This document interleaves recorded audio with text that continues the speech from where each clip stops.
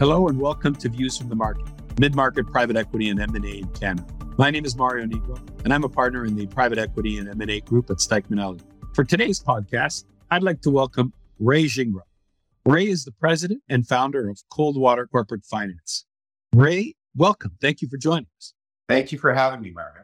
Ray, I always start by asking our guests to tell us a little bit about themselves. I'm going to be honest with you, know a little bit about your history. It's super interesting because you used to be a lawyer and now you're a deal guy.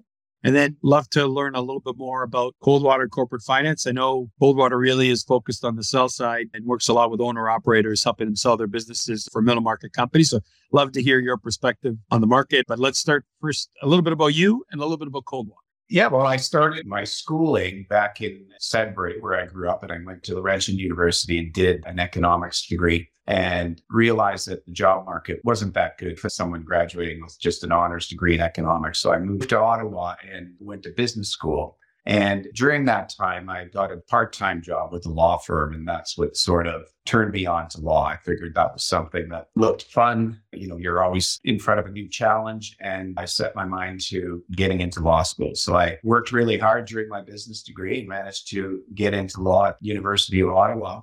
And during that time, I got a job at EDC, Export Development Canada. That was a real game changer for me because I just fell in love with what I was doing there. EDC, for those of you who don't know, is like a big bank and an insurance company sort of rolled into one. And so I was there originally as a banker. We were lending money to different projects around the world. These were large deals. For example, we'd loaned probably $50 million to the Three Gorges Dam in China. We were doing these large projects. And at the same time, I was completing my law degree. So I got that taste of the lending side of these larger project financings and structured financing, and then also M&A deals. And then when I finished my law degree, I moved to the legal department at EDC and practiced corporate law there, where I was doing the same type of deals, but from the legal side. And so I fell in love with all of those large deals and the excitement of working on these international transactions with bankers all over the world. You obviously, from there, went to creating your own firm that you're the owner of that focuses on sell-side mandates for owner-operators, helping them sell their businesses. How'd you get from there to Coldwater? Yeah. So when I was at EDC, I knew that I always wanted to be a business owner, but I didn't know what that business was going to be. But I always had that bug inside of me to do something on my own. And I actually met someone at Whistler. We were skiing together, and he was starting an M&A firm that was based in Barbados. Within about a year, I joined him, and that was 2007. Just before the global financial crisis. So the timing couldn't have been worse, but it all worked out in the end. But before that, we were starting to do more mergers and acquisitions deals at EDC, where EDC, either on its own or with another syndicate of banks, would be lending money to Canadian companies to make acquisitions abroad. So I got interested in M&A on these larger deals and then jumped ship, moved to the Caribbean, sort of splitting my time between the Caribbean and Toronto, working on more of sort of the mid-market deals in the Caribbean as well as in Latin America. And it was sink or swim there because we were a small shop and we were having a lot of fun, but the global financial crisis hit and put the brakes on a lot of activity, as I'm sure you recall. What I find fascinating about your work at Coldwater, obviously you are out there all the time talking to owner-operators. You're in front of them, encouraging them, helping them, supporting them. I mean, I want to get your perspective, both from a market perspective in terms of what you're seeing.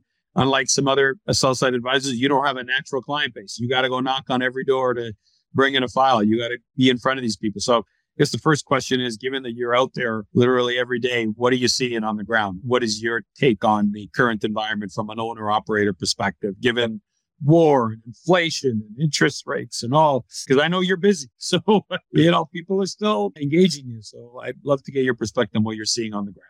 Well, I guess when I left the firm in the Caribbean, as a lawyer, you're trained to review documents. As a corporate lawyer, there's a certain mindset. And at EDC, I didn't need to go find clients. And so I learned very, very quickly how to go out there, pound the pavement and build relationships. And that took years.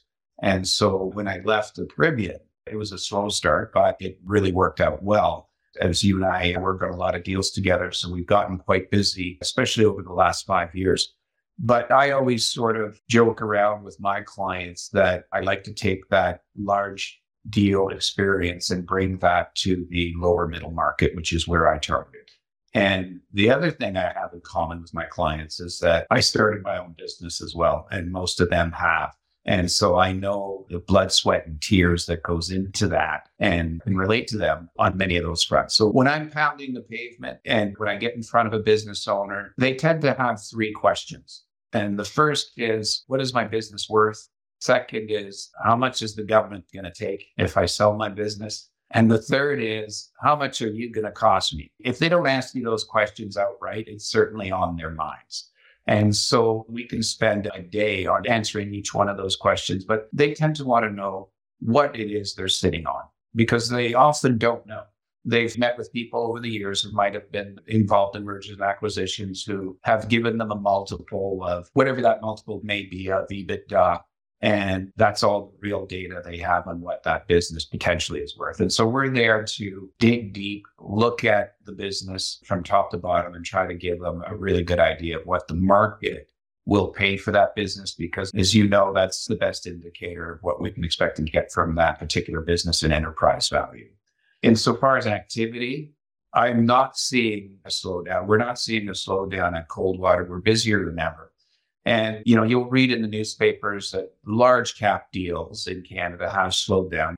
I don't know about you, Mario, but it's not hitting us in the lower middle market. And lower middle market for us means we target companies with EBITDA between $1.5 and $10 million. And so most of our clients are in the 2 to 5 million in EBITDA. And we're just not seeing it slow down. And nor are we seeing interest rates have a real big impact on purchase price at that level. I'm kind of fascinated by this point because, like you, I remember 07, 08, when frankly everybody went to the sideline, including owner operators. Everybody said, you know what, I'm just going to wait it out. Yet in this market, even with interest rates going up, I'm finding owners still interested in selling, still out there looking for a potential buyer. And even though things, might be from a macro point of view, flat or not necessarily positive, they're not afraid. They kind of seem to be realistic and willing to go for it, even though it's not the best market. And I want to get your sense of why we're seeing it. I remember 07, 08, everybody said, I'll wait till this is all over with. And they're not today. They're kind of still pushing forward and saying, I'm willing to test the market. I'm willing to go out there and see if I can find a buyer. I'm seeing the same thing, Mario. And the reason for that, I believe, is they've been bitten twice. They were bitten in 2008. And then they were bitten again in 2020. And they realized that, hey, anything can happen in today's environment. So I want to do this and I want to do this now. Even though it may not be the best time or it may be the best time, but it's time to do it. And I think those two events have really taken the doubt away from many business owners about waiting for the exact right time to do something like that is what I feel. One of the things obviously drove the market in 20 and 21 was these kind of valuation expectations that went through the roof. What are you seeing from an owner-operator perspective on valuation?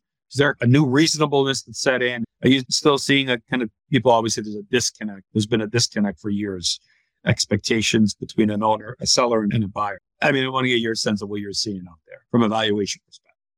Well, it's funny because we had two deals that were 1 week away from closing when the world shut down in March of 2020. Both of those companies I subsequently sold for a higher price than what we were about to close them for pre-COVID.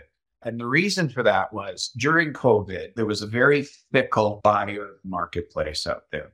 Companies whose EBITDA went up or whose revenues went up were seen as pandemic proof. Companies whose revenues went down, even slightly, and whose EBITDA went down, people avoided like the plague, even though they might have been really good companies. And so during COVID, we were fortunate to have a bunch of companies that thrived during COVID. Their margins went up, their revenues went up, and that drove up multiples for us. We were getting really good multiples during the pandemic. And then post-pandemic, once interest rates hit higher levels at the end of December, early this year, again, we didn't see that immediate impact, and I'm not sure we will. And the reason for that, I think, the interest rates have a bit of a more serious effect on the returns. With the smaller deals, strategics will look at it as a long-term play and they have a much longer investment horizon. They have those synergies to gain, so they don't care. And the market believes that interest rates will go down in a couple of years.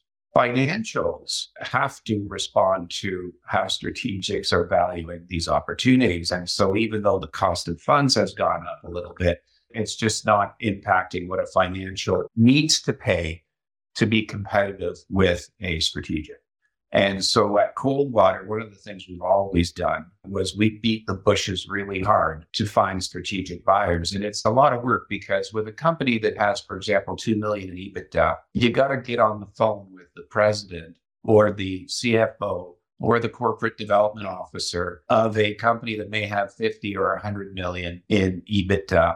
And you are trying to convince them to buy your client that's sitting in Toronto and why there's a strategic rationale for them to do that. And so it takes a lot of time.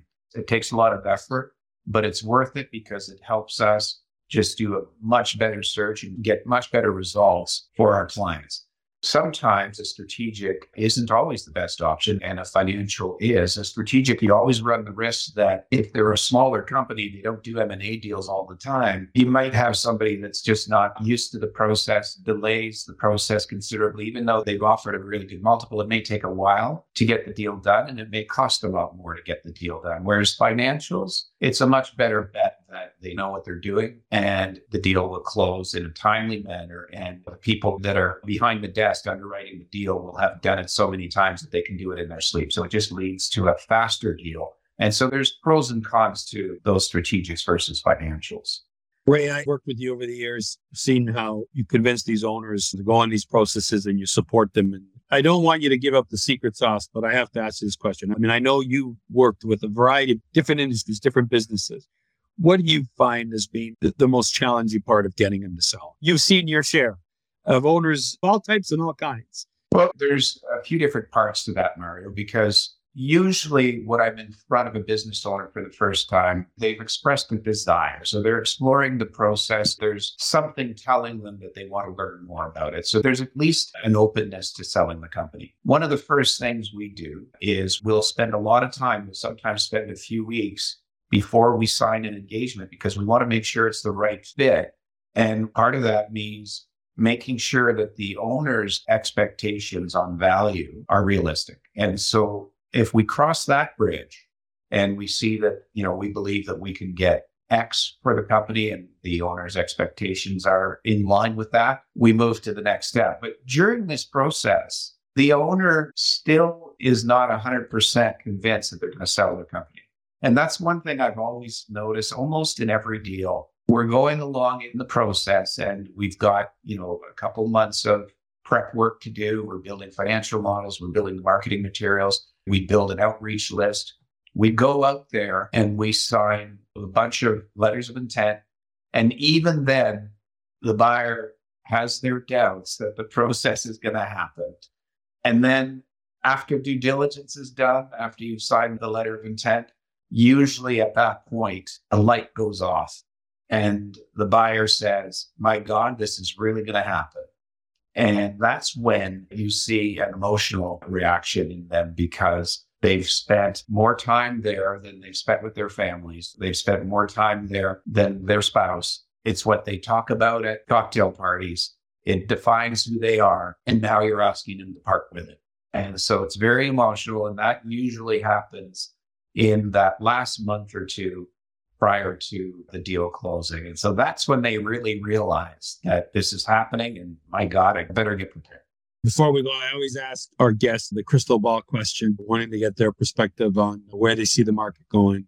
We've talked a bit already about the fact that things are still active, still a lot going on in the marketplace. Want to get your sense of what you're seeing for the next 6, 12, 18 months. Where do you see this market going? Clearly, we're both busy. Curious if you see this continuing, any signals, any indications, your perspective on where this market's going. From a macro level, and you look at all these economic indicators and you watch the news every day, you're watching Bloomberg or you're watching CNN, Mario, it's doom and gloom. Okay. So I try to tune out from all of that and I try to take a realistic view of where we're at. I believe monetary policy will have the desired effect. I believe interest rates are going to start coming down in 6 to 12 months. And I believe we're going to have a mild economic downturn and we will have avoided a recession. That's what I think is going to happen. Regardless of whether or not that happens, I just don't see the impact on the lower middle market where we operate to be significant in either case. I believe we're going to continue to have sellers that want to sell, and we're going to continue to have buyers that are willing to make those purchases at what we feel are fair values because, again, they've been through too much in the last few years to wait for the perfect time to make an acquisition or to sell their companies. And so my hope is that it's going to be business as usual for that lower to middle market for the foreseeable future, at least for the medium term. Well, so this is good news for me, Ray. If you're busy, I'm busy. So I'm happy when I hear the deal guys tell me that they got deal flow or the pipeline's good because that means you need a lawyer. That's right. I want to thank you for joining us. I really appreciate you telling us a little bit about yourself and a bit about Coldwater and also your work with owner-operators, and appreciate your years of service and sharing with us your experience. Well, thank you for having me, Mario. It's been a pleasure. Take care.